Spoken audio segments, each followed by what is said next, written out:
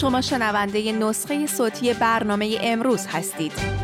برنامه امروز شنبه تا چهارشنبه ساعت 10 شب به وقت تهران از ایران اینترنشنال پخش می شود. افتادن طشت رسوایی حجاببان‌ها از بام وزارت کشور، وزیری که دروغ میگوید و ماموران حقوق بگیرش را خودجوش جا میزند. گزارش اختصاصی ایران اینترنشنال از برخورد حجاببان‌ها با زنان در متروی شیراز، خشونت و تبعیض علیه زنان برای آنچه مطلوب علی خامنه‌ای است. به ثمر رسیدن تلاش‌های بین‌المللی، تمدید آتشبس موقت حماس و اسرائیل برای 2 روز دیگر. جان کربی، مدیر ارتباطات شورای امنیت ملی آمریکا، گفته حماس 20 زن و کودک دیگر را طی 2 روز آینده آزاد می‌کند. آغاز دادگاه قتلی که جامعه فرانسه را شوکه کرد. محاکمه 6 دانش آموز در ارتباط با سربریدن یک معلم تاریخ. ساموئل پتی کاریکاتورهای پیامبر اسلام را در کلاس نمایش داده بود. و نوآوری که به کمک کشاورزی در مصر آمده. استقبال از پیشنهاد یک شرکت نوپا برای کاشت بدون خاک، روشی که مصرف آب را 90% کاهش می‌دهد.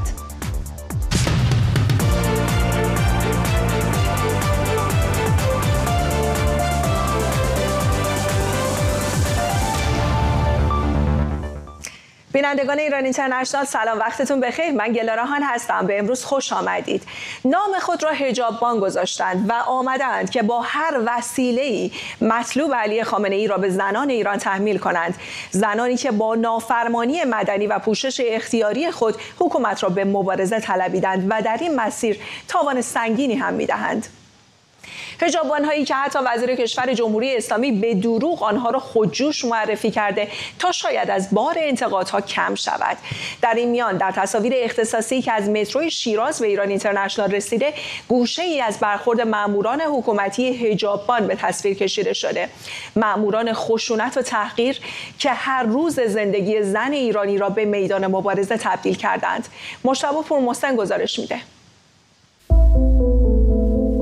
گزارش اختصاصی از تونل وحشت حجاببان‌ها در شیراز.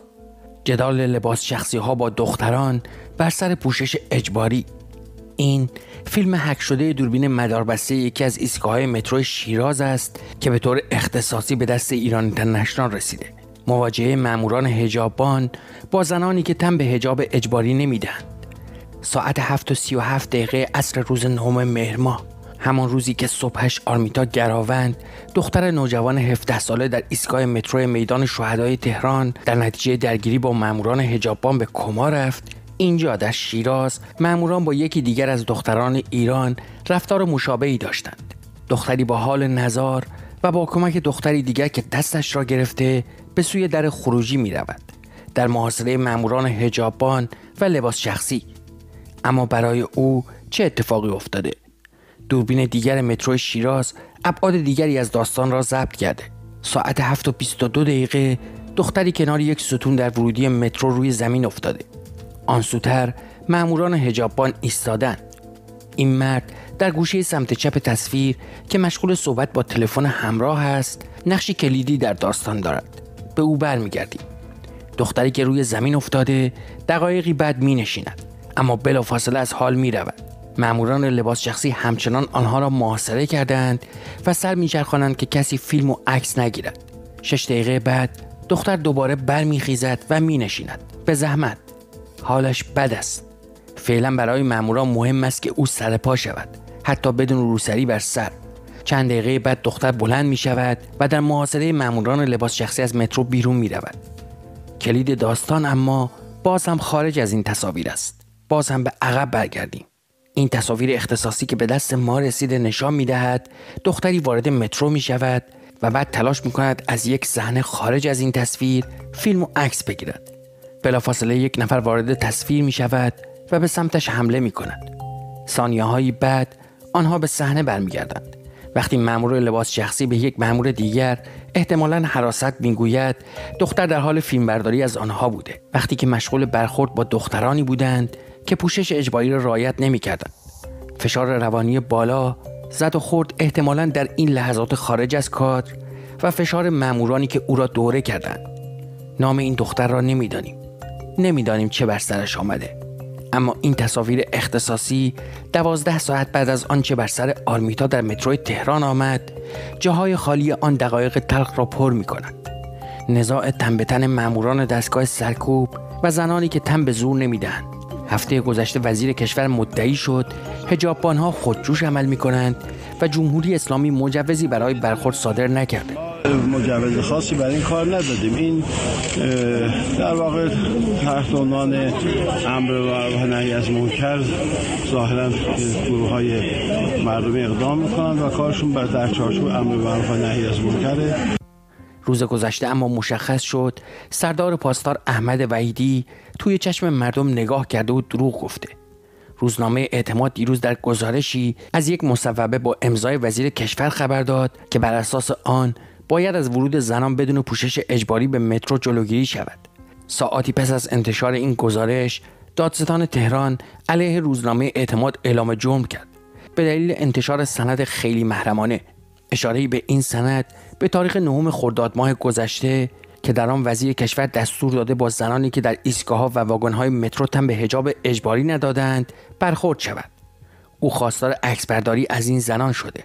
در بند 7 این نامه دقیقاً مشخص شده که وظیفه عکس گرفتن و فیلمبرداری از زنان در ایستگاه‌های مترو بر عهده وزارت اطلاعات، سازمان اطلاعات سپاه و سازمان اطلاعات نیروی انتظامی گذاشته شده.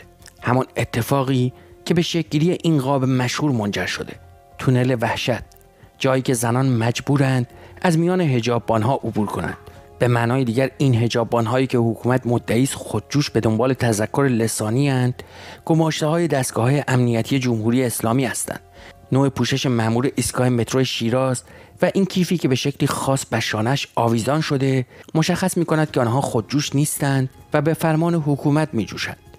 در حالی که نه شهرداری تهران و نه وزارت کشور حاضر نیستند آنها را گردن بگیرند، دبیر ستاد امر بالمعروف گفته این ستاد 2850 نفر را آموزش داده و این افراد تحت نظارت آنها کار می‌کنند. به ادعای او فی سبیل الله، اگرچه پیشتر فاش شد که شهرداری تهران به آنها مایانه 12 میلیون تومان حقوق میدهد. دادستانی مدعی شده کار روزنامه اعتماد در انتشار سند خیلی محرمانه غیرقانونی بوده، نه دروغ وزیر کشور. هرچند کارشناسان حقوقی میگویند حکومت حق ندارد بر سندی که حقوق عامه مردم را نقض می‌کند مهر محرمانه بزند. اما جمهوری اسلامی برای نزاع با زنان، برای دروغگویی درباره برنامه حکومت برای سرکوب حق پوشش زنان، برای تمام این رفتارها یک حجت شرعی برای خودش تعریف کرد. از خامنه‌ای نقل شده که در بین نزدیکانش گفته در 4 موضوع به هیچ وجه عقب نشینی نمی‌کند. یکیشان حجاب اجباری. کشف حجاب حرام شرعی است، حرام سیاسی است، هم حرام شرعی است هم حرام سیاسی است. اما این زنان در خیابان‌های ایران هم از مدت‌ها پیش نشان دادند که در مورد خیلی چیزها کوتاه نمی‌آیند. دیگر کوتاه نمی‌آیند. یکیشان حق پوشش اختیاری. مهسا، آرمیتا و دختر مترو شیراز و بسیاری دیگر از دختران این سرزمین قربانی این نزاعند. جدال ایران با جمهوری اسلامی. مجتبی پورمحسن، لندن. روز دوشنبه و در آخرین ساعت به پایان رسیدن آتشبس 4 روزه بین حماس و اسرائیل، دو کشور به توافق رسیدند تا این آتشبس موقت را 2 روز دیگر هم تمدید کنند. وزارت خارجه قطر در حساب کاربری خود در شبکه ایکس این خبر را منتشر کرده و دفتر نخست وزیری اسرائیل هم گفته خانواده آخرین گروه از گروگان‌هایی که قراره توسط حماس آزاد بشن مطلع شدند. CNN به نقل از یک منبع آگاه گفته این توافق بعد از تماس جو بایدن رئیس جمهور آمریکا با نخست وزیر قطر در روز دوشنبه صورت گرفته. در 3 روز اول آتشبس حماس در مجموع 58 گروگان رو که عمدتاً زن و کودک بودند در ازای آزادی 117 اسیر فلسطینی آزاد کرد. بر اساس شرایط توافق آتشبس اولیه، حماس باید 10 گروگان دیگر رو برای هر روز توقف در جنگ آزاد کنه. محسن ایزدی گزارش میده. آتشبس موقت میان اسرائیل و حماس برای 2 روز دیگر تمدید شد. در 4مین روز از این آتشبس، تلاش‌ها برای تمدید توقف درگیری‌ها ادامه یافتند. برای دیپلمات‌های قطری و مصری، 2 میانجی اصلی این آتشبس، دوشنبه روز سخت و طاقت فرسایی بود. چرا که بار دیگر مجبور به مذاکره با اسرائیل و حماس شدند تا مانع از به تعویق افتادن دور 4 مبادله گروگانهای اسرائیلی و زندانیان فلسطینی شوند. اما به جرأت میتوان گفت که فارغ از همه دشواری‌ها، نگاه‌ها به پس از پایان این 4 روز دوخته شده بود. روز دوشنبه حماس بار دیگر تمایل خود به تمدید آتشبس و ادامه آزادی گروگانها را اعلام کرد. اما شاید این به تنهایی کافی نباشد. به گفته نخست وزیر قطر، بیش از 40 زن و کودک گروگان در غزه در اختیار حماس نیستند. محمد بن عبدالرحمن آل ثانی گفت حماس باید ابتدا این افراد را که توسط غیر نظامیان و سایر گروه ها اسیر شده اند پیدا کند و در صورت پیدا شدن این گروگان ها امکان تمدید آتش بس در منطقه وجود دارد. در این میان موضع اسرائیل قدری متفاوت بود. کارزار برای پایان دادن به حماس و آزادی گروگان هامون بلافاصله بعد از توقف درگیری ها از سر گرفته میشه. من وارد جزئیات عملیات نیروهامون نمیشم، اما حماس آگاهه که تمدید وقفه در جنگ یکی از گزینه‌های موجوده. ما پس از امشب خواستار آزادی 50 گروگان دیگه ایم و به محض انقضای چارچوب توافق اسرائیل با تمام قوا پیگیر اهداف سگانش خواهد شد، یعنی نابودی حماس، رفع هر گونه تهدید اسرائیل از سوی غزه و آزادی همه گروگان ها. کاملا واضحه که این فشار نظامی اسرائیل بوده که حماس رو وادار به موافقت با آزادی گروگان ها کرده. ما شاهدیم که حماس به التماس افتاده تا پس از شکست مفتضحانش در ماه گذشته بتونه نفسی تازه کنه. فشار نظامی تا بازگشت همه گروگان ها ادامه خواهد داشت.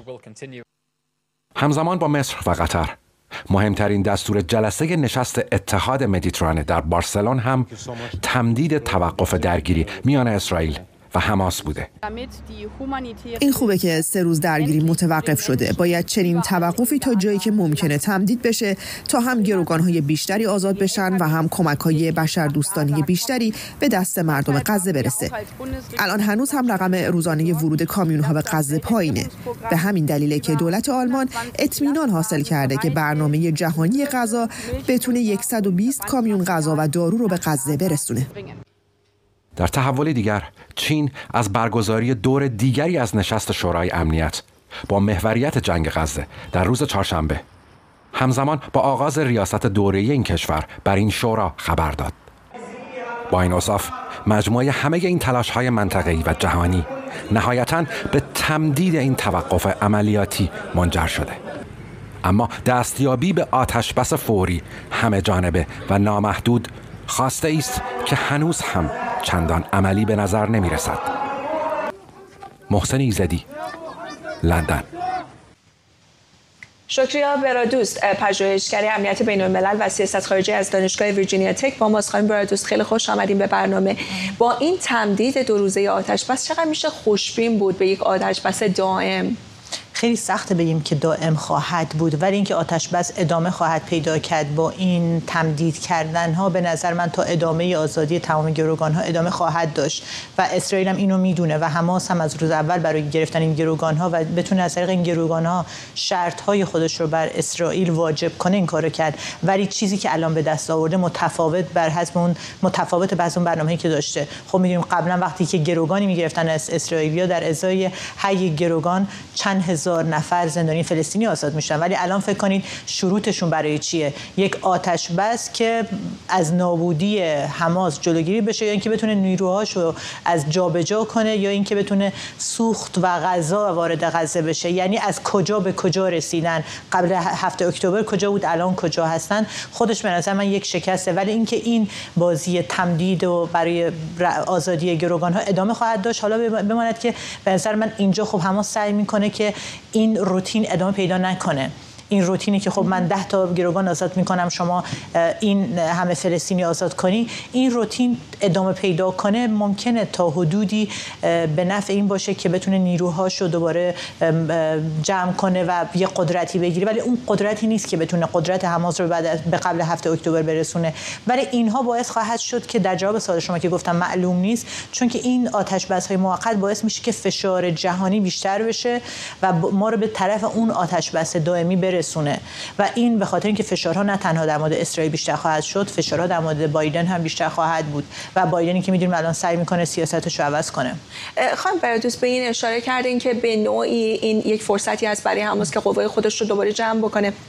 چقدر فکر میکنید اسرائیل به نوعی اون مومنتوم یا اون فرصتی که داشت که بتونه حماس رو به گفته خودش ریشه‌کن کنه از دست میده با این توقف‌ها و این در نهایت به نوعی کمک میکنه به حماس؟ اسرائیل چند تا برنامه داره. برنامه اول این که خارج کردن غزه از زیر کنترل حماس، این شمال غزه، شهر غزه خارج شده، پس اینجا به اون موفقیتش رسیده.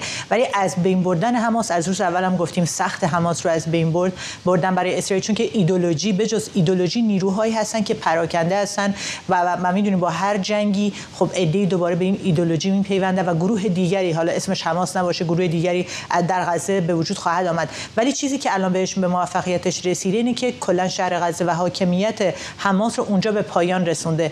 برنامه دومش چیه؟ خب چیزی که الان نتانیاهو گفته که و حتی وزیر دفاع اسرائیل هم گفته اینه که تمام سران حماس اسم بردن. هنیه حتی یکی از این اسامی هست که اینا میگن آدم‌های مرده، بهشون میگن مرده‌ای که قدم میزنه در عالم زنده.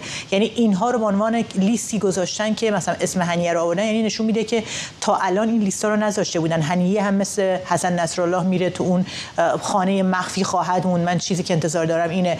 ولی خب توافقاتی که نتانیاهو میگه یا مقامات اسرائیلی میگن با قطر کردن که سراغ قطر نرن برای ترور شخصیت‌های کشتن فرماندهان حماس، اینجا به نظر من یک فشار دیگه است که خیلی‌ها به نظر من اینو ممکنه خیلی امتیاز به قطر بدیم که قطر نقش خیلی خوبی داره بازی میکنه و تونسته امتیاز به دست بیاره.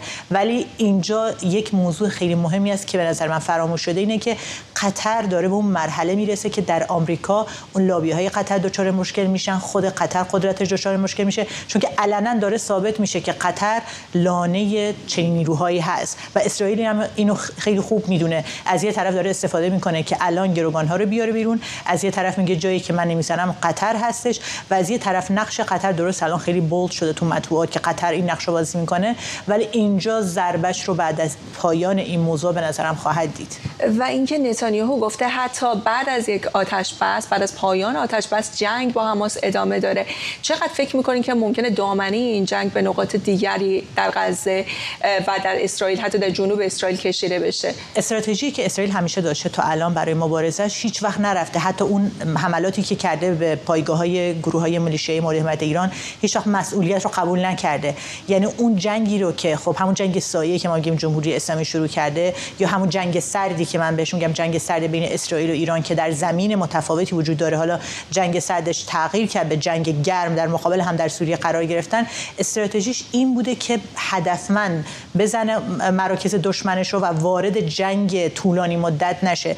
به نظر من دوباره اون استراتژی رو ادامه خواهد داد و بماند که الان به خاطر این جنگی که شروع شده تا حدودی اون قسمت‌های شمالی اسرائیل رو که می‌دونیم قبل از شروع جنگ غزه یک درگیری‌هایی با حزب الله وجود داشت، به خاطر اینکه حزب الله اومده بود اون قسمت‌هایی که در مقابل بین اسرائیل و لبنان و حزب الله در موردش مشکل وجود داره، در مورد این زمین‌ها حزب الله اومده بود یک چادرهای اون قسمت رو گذاشته بودن. الان با استفاده از این جنگ و با استفاده از قدرت دوباره نظامی، اسرائیل تونسته اون نیروها رو خارج کنه. یا اینجا موفقیت‌ها هم در شمال به دست آورده. برای همین به نظرم ادامه خواهد داشت این سیستم رو. ولی اگه بخواد با کشوری مثل با ایران با جمهوری اسلامی وارد درگیری بشه، مثلا من فعلا چه این کارو نخواهد کرد. ممنونم از شما. شکریه برادوس، پژوهشگر امنیت بین‌الملل و سیاست خارجی از دانشگاه ویرجینیا تک. اما شاید خانواده ابیگیل در بدترین کابوس‌هایشان هم تصور نمی‌کردند که دخترشون در اسارت نیروهای حماس 4 ساله بشه. دختری آمریکایی اسرائیلی که در روز حمله حماس در 7 اکتبر پدر مادرش کشته شدند و خودش با فرار به خانه همسایه زنده موند، اما به گروگان گرفته شد. ابیگیل حالا در توافق آتش‌بس موقت آزاد شده و روایتش مورد توجه رسانه‌های جهان قرار گرفته. روایت ترس، غم و در نهایت پیروزی و امید. گزارش نریمان فروغی رو با هم ببینیم. تنها چند ساعت قبل از تایید آزادی آویگیل ایدان، گروگان 4 ساله آمریکایی توسط حماس، جیک سالیوان، مشاور امنیت ملی آمریکا، اعلام کرد که به آزادی او خوشبین است و او به زودی با عزیزانش لحظه‌ای شاد را تجربه خواهد کرد.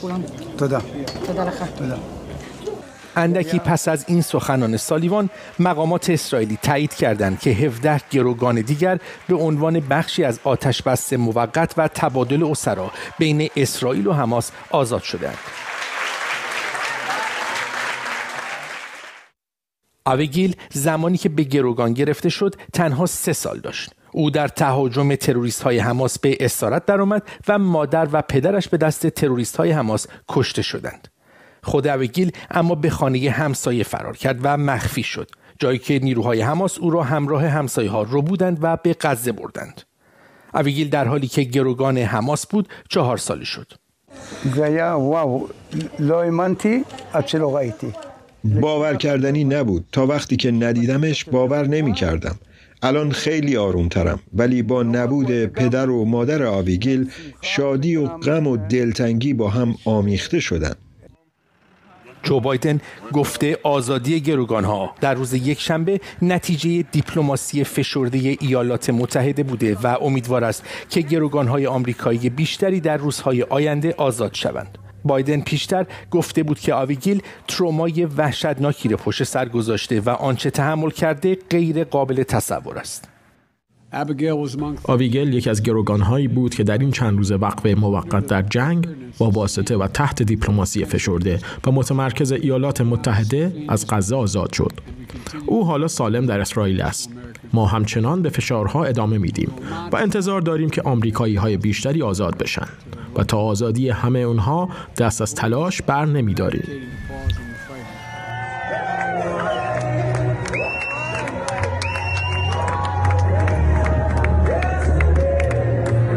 خانواده آویگیل هم از جو بایدن، دولت قطر و آنهایی که در آزادی او نقش داشتند تشکر کردند و خواستار آزادی گروگان‌های باقی مانده شدند. من از بایدن خیلی ممنونم. ما او رو به خاطر تمام کمک‌هایی که به ما و آمریکایی‌ها کرده دوست داریم. بسیار از شما متشکرم و لطفاً به حمایت‌های خودتون ادامه بدید. متشکرم. سخنگوی انجمن گروگان‌ها و خانواده‌های گم شده در اسرائیل میگوید آویگیل 4 ساله پس از آزادی به مرکز پزشکی کودکان شنایدر منتقل شد، جایی که سایر کودکان آزاد شده از بند حماس برای معاینات پزشکی در آنجا به سر میبرند. از دیگر گروگان‌های آزاد شده این چند روز، دوران به همراه 2 دختر خردسالش راز و عفیف بودند. آخرین مکالمه تلفنی یونی با همسرش دوران 7 اکتبر بود، روز تهاجم نیروهای حماس به اسرائیل.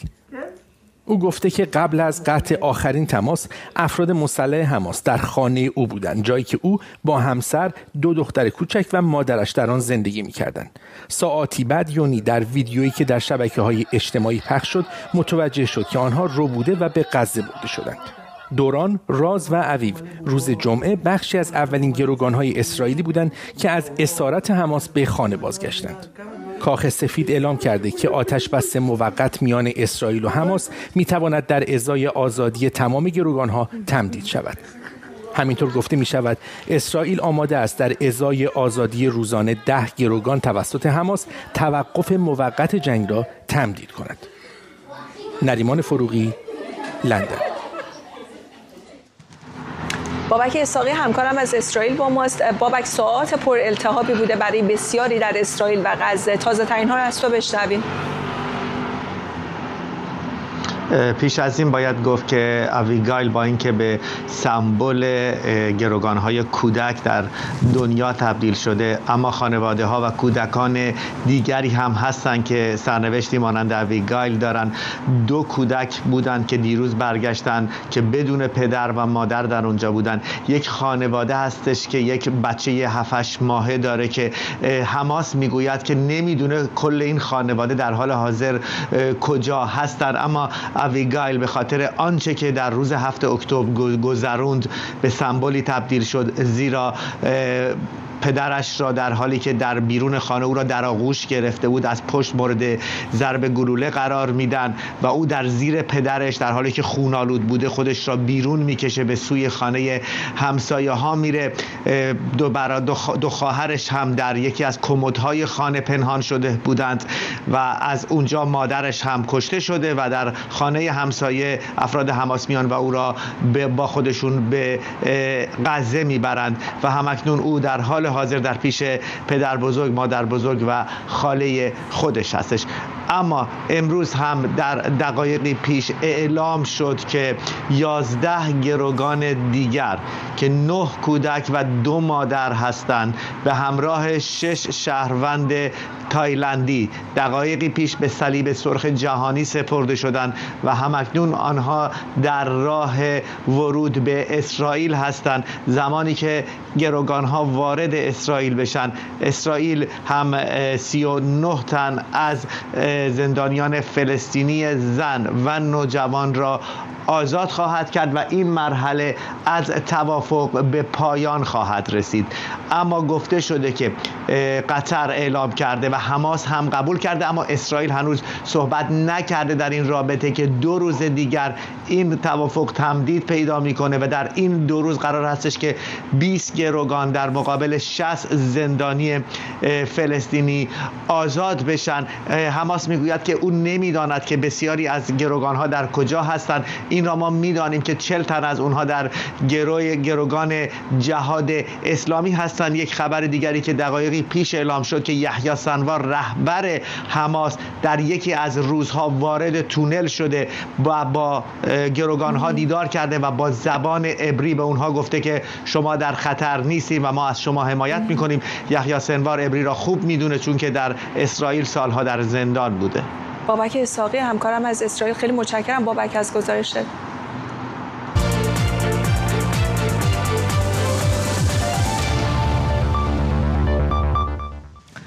محاکمه 6 دانش آموز فرانسوی به اتهام همدستی در قتل ساموئل پتی، معلم فرانسوی در پاریس آغاز شد. محاکمه این 6 نوجوان در دادگاه کودکان و پشت درهای بسته انجام می شود. ساموئل پتی، معلم فرانسوی 3 سال پیش و بعد از نشان دادن کاریکاتوری از پیامبر اسلام به شاگردانش در حومه پاریس به قتل رسید. این نوجوانان که در زمان قتل کمتر از 15 سال داشتند، در صورت محکومیت به تحمل 2 سال و نیم زندان محکوم می شوند. نیلوفر پور ابراهیم از پاریس و جزئیات بیشتر. قتل ساموئل پتی، آموزگار فرانسوی، مثل یک زخم باز برای فرانسوی ها که همچنان اونها رو با خشم و ناراحتی روبرو میکنه. ساموئل پتی آموزگار جغرافیا و تاریخ در مدرسه در حومه پاریس بود که 3 سال پیش به طرز فجیع به دست یک نوجوان اسلامگرای افراطی کشته و سر بریده شد. حالا 6 نوجوان در پاریس در دادگاه نوجوانان پشت درهای بسته محاکمه میشن به مدت 2 هفته به دلیل ارتباطشون با قتل این معلم که کاریکاتورهای پیامبر اسلام که در نشریه شارلی ابدو منتشر شده بوده رو به دانش آموزانش در کلاس درس برای نشون دادن آزادی بیان در فرانسه نشون داده. یکی از اونها نوجوان دختریه که 13 سال داشته در زمان وقوع این قتل و همه چیز با یک دروغ او از چگونگی نشون دادن این کاریکاتورها در کلاس درس آغاز شده و با صحبت‌هاش در فضای مجازی و همینطور صحبت‌های پدرش در این مورد که باعث واکنش‌های بسیاری در فضای مجازی شده. افراد دیگه‌ای که در این دادگاه دارن محاکمه میشن نوجوانان و دانش آموزان دیگه‌ای هستند 14 و 15 ساله در زمان قتل که اونها پول گرفتند از قاتل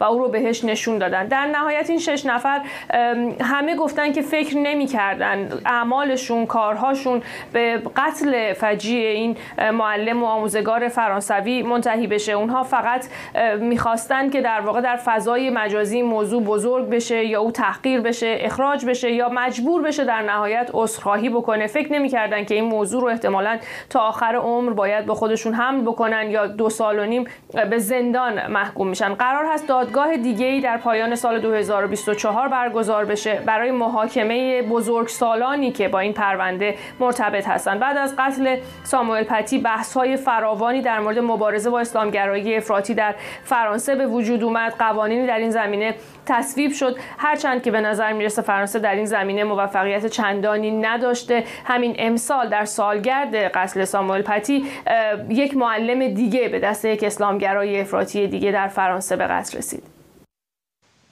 اما اینجا در آمریکا کنگره این کشور این هفته بسته‌های کمکی برای ارسال به اوکراین و اسرائیل رو بررسی میکنه. رسانه‌های آمریکایی با توجه به اختلافات عمیق بین دو حزب به تصویب این بسته‌های کمکی خوشبین نیستند. با این حال سناتور چاک شومر رهبر اکثریت در سنای آمریکا روز دوشنبه به خبرنگاران گفته اگر لازم باشد تعطیلات کریسمس قانونگذاران را لغو میکند تا سنای آمریکا بالاخره برای تصویب این لوایح به توافق دست پیدا کنه. همکارم آرش علایی از واشنگتن دی سی با ماست. آرش، رهبر اکثریت سنا به نظر میسه برای تصویب این بسته‌های کمکی به تهدید نمایندگان برای لغو تعطیلات رو آورده. چه بیشتر میدونیم در کنگره چه میگذرد؟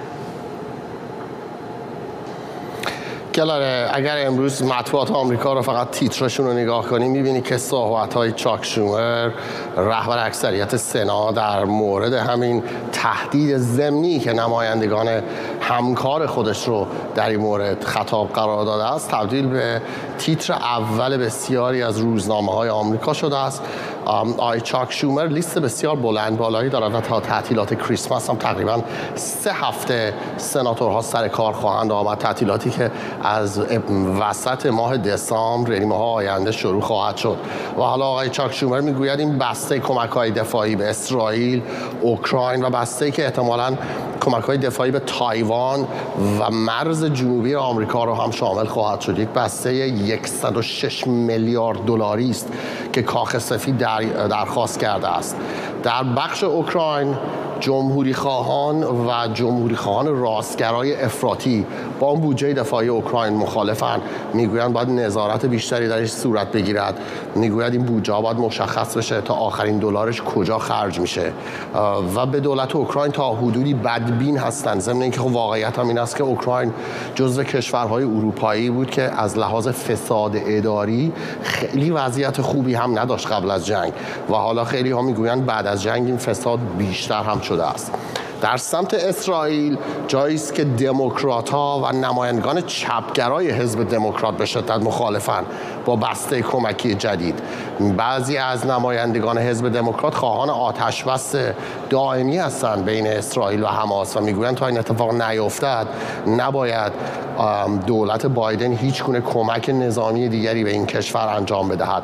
با این حال به نظر می آید به اندازه کافی آقای چاک شومر رهبر اکثریت سناتورهایی در دست راست و چپ خودش دارد که بتواند این بودجه رو بدون نیاز به کمک مجلس نمایندگان به تصویب برساند و برای اون هم احتیاج دارد به نصف به علاوه 1 آرا. همین الان هم دموکرات ها به اندازه نصف به علاوه 1 آرا دارند با اینکه همه دموکرات ها از این بسته حمایت نمی کنند و اگر حدوداً 7-8 نفر جمهوری خواهان در واقع به این کاری که آقای چاک شومر میخواهند بگویند اضافه بشود دست رهبر اکثریت پرتر خواهد بود و شاید یک جوری بشود که اون تهدید ضمنی آقای چاک شومر مبنی بر لغو تعطیلات سناتورها احتیاج نباشد به اونجا برسد. با اینکه کنگره آمریکا با انتقاد بسیار زیادی مواجه است در حالی که 2 جنگ در دنیا هست، وضعیت اقتصادی آمریکا بد است، بودجه مملکت مونده است، خیلی‌ها میگویند 3 هفته تعطیلات برای سناتورها خیلی زیاد است و باید زودتر به سر کار برگردند. آرش علایی از واشنگتن دی سی مقابل کنگره آمریکا، خیلی متشکرم از گزارشت.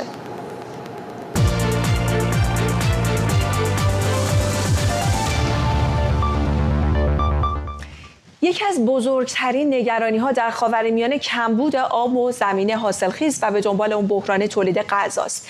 کشور پهناور مصر هم با پیامدهای بحران دست به گریبان هست. مصر که به طور باستانی به رود نیل وابسته است، حالا با ساخت سد رنسانس در اتیوپی به دنبال طرح‌های جدیدی برای تولید خوراک آینده خود است. یک شرکت نوپا در مصر استفاده از کشاورزی بدون خاک رو پیشنهاد کرده. همایون خیری جزئیات بیشتر این خبر رو با ما در میون میذاره. با هم ببینیم. کمبود آب و خاک حاصلخیز در مصر تبدیل به مشکلی اساسی شده. برای حل این مشکل یک شرکت نوپا یا استارتاپ راه حلی ارائه کرده که تا به حال موفقیت آمیز بوده. این راه حل کاشت گیاهان با کمترین میزان خاک یا کشت هایدروپونیک است. به طور عمومی محصولات کشت بدون خاک با کیفیت تر از محصولاتی هستند که در خاک به عمل می آیند. علت آن مشخص بودن میزان کودی است که در دسترس گیاه قرار می گیرد. کشت آبی باعث میشه 90% در مصرف آب صرفه‌جویی بشه. چنین چیزی در کشاورزی سنتی اتفاق نمیفته، چون کشت آبی در یک چرخه بسته رخ میده و آب هدر نمیره. این نوع کشت برای کشوری مثل مصر که آب کمیابه مزیت مهمیه. در مصرف کود هم 60% صرفه‌جویی میشه. کود یکی از مواد بسیار گران قیمت برای کشاورزان به خصوص در 3-4 سال گذشته که قیمتش هم بالا رفته. رود نیل که روزگاری از طغیان‌های آن به عنوان تقویم کشاورزی یاد میشد، دچار کم آبی است. احداث سد 4 میلیارد دلاری رنسانس در اتیوپی باعث کاهش ورودی آب نیل در مصر و سودان شده. گفتگو میان هر سه کشور هم افت و خیزهای فراوانی دارد. اما مصر با افزایش جمعیت نیز روبروست. اهم التحديات اللي بتواجه مستقبل الزراعه في مصر مهمترین مشکلی که مصر در آینده با آن روبرو میشه کاهش زمین‌های حاصلخیز، شوری زمین‌ها و کمبود آبه. امکان این که همه آب در دسترس رو به کشاورزی اختصاص بدیم وجود نداره، چون جمعیت رو به افزایشه. از اون طرف هم باید برای این جمعیت غذا تهیه کنیم. بنابراین کشاورزی بدون خاک میتونه راه حل برای این مشکلات باشه. ادعا می شود کشاورزی بدون خاک یا هایدروپونیک در مصر منجر به افزایش صادرات محصولات متنوع هم می شود. برای مصر این می تواند راهی باشد برای خلق ثروت. اگر روش کشت بدون خاک رو در 10,000 پارچه آبادی اجرا کنیم، میتونیم هر سال 2 میلیون تن سبزیجات عمل بیاریم. این یعنی نصف صادرات کشاورزی مصر که میشه 1.2 میلیارد دلار. آب رو هم میتونیم برای محصولات استراتژیک مثل گندم اختصاص بدیم. بنابراین هم غذا برای مردم تأمین میشه و هم ثروت حاصل از صادرات کشاورزی.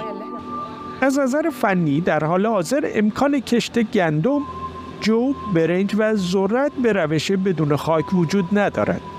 اما برای به راه انداختن کشت آبی یا هایدروپونیک در مصر موانع کم نیست. مشکل دیگه اینه که هزینه راه اندازی کشت بدون خاک خیلی زیاده. گرچه اگر بتونیم از پس هزینه‌های راه اندازی بر بیاییم، مشکلات بهداشتی و شوری و رطوبت خاک کم میشه. از طرف دیگه امکان تولید سبزیجات و میوه‌ها در همه سال به وجود میاد که سود بسیار زیادی برای کشاورزان داره. کمبود آب در مصر واقعیتی است که بر هیچ کشاورزی پوشیده نمانده، ولی فقر در مصر هم به چشم دیده می شود. با این حال ممکن است گسترش کشت بدون خاک و با آب محدود فرصتی برای افزایش محصول و خروج از فقر برای مصر به همراه داشته باشد. با یک تیر 2 نشان. همایون خیری، لندن. اما سری هم بزنیم به جایی که تمیزترین هوای دنیا رو داره. ایالت تاسمانیا بزرگترین جزیره استرالیا که علاوه بر کوهستان‌های وحشی و سواحل بی‌نظیرش خانه بلندترین درختان گلدار در جهانه. درختان سر به فلک کشیده‌ای که ارتفاع اونها بین 80 تا بیش از 100 متر اندازه‌گیری شده.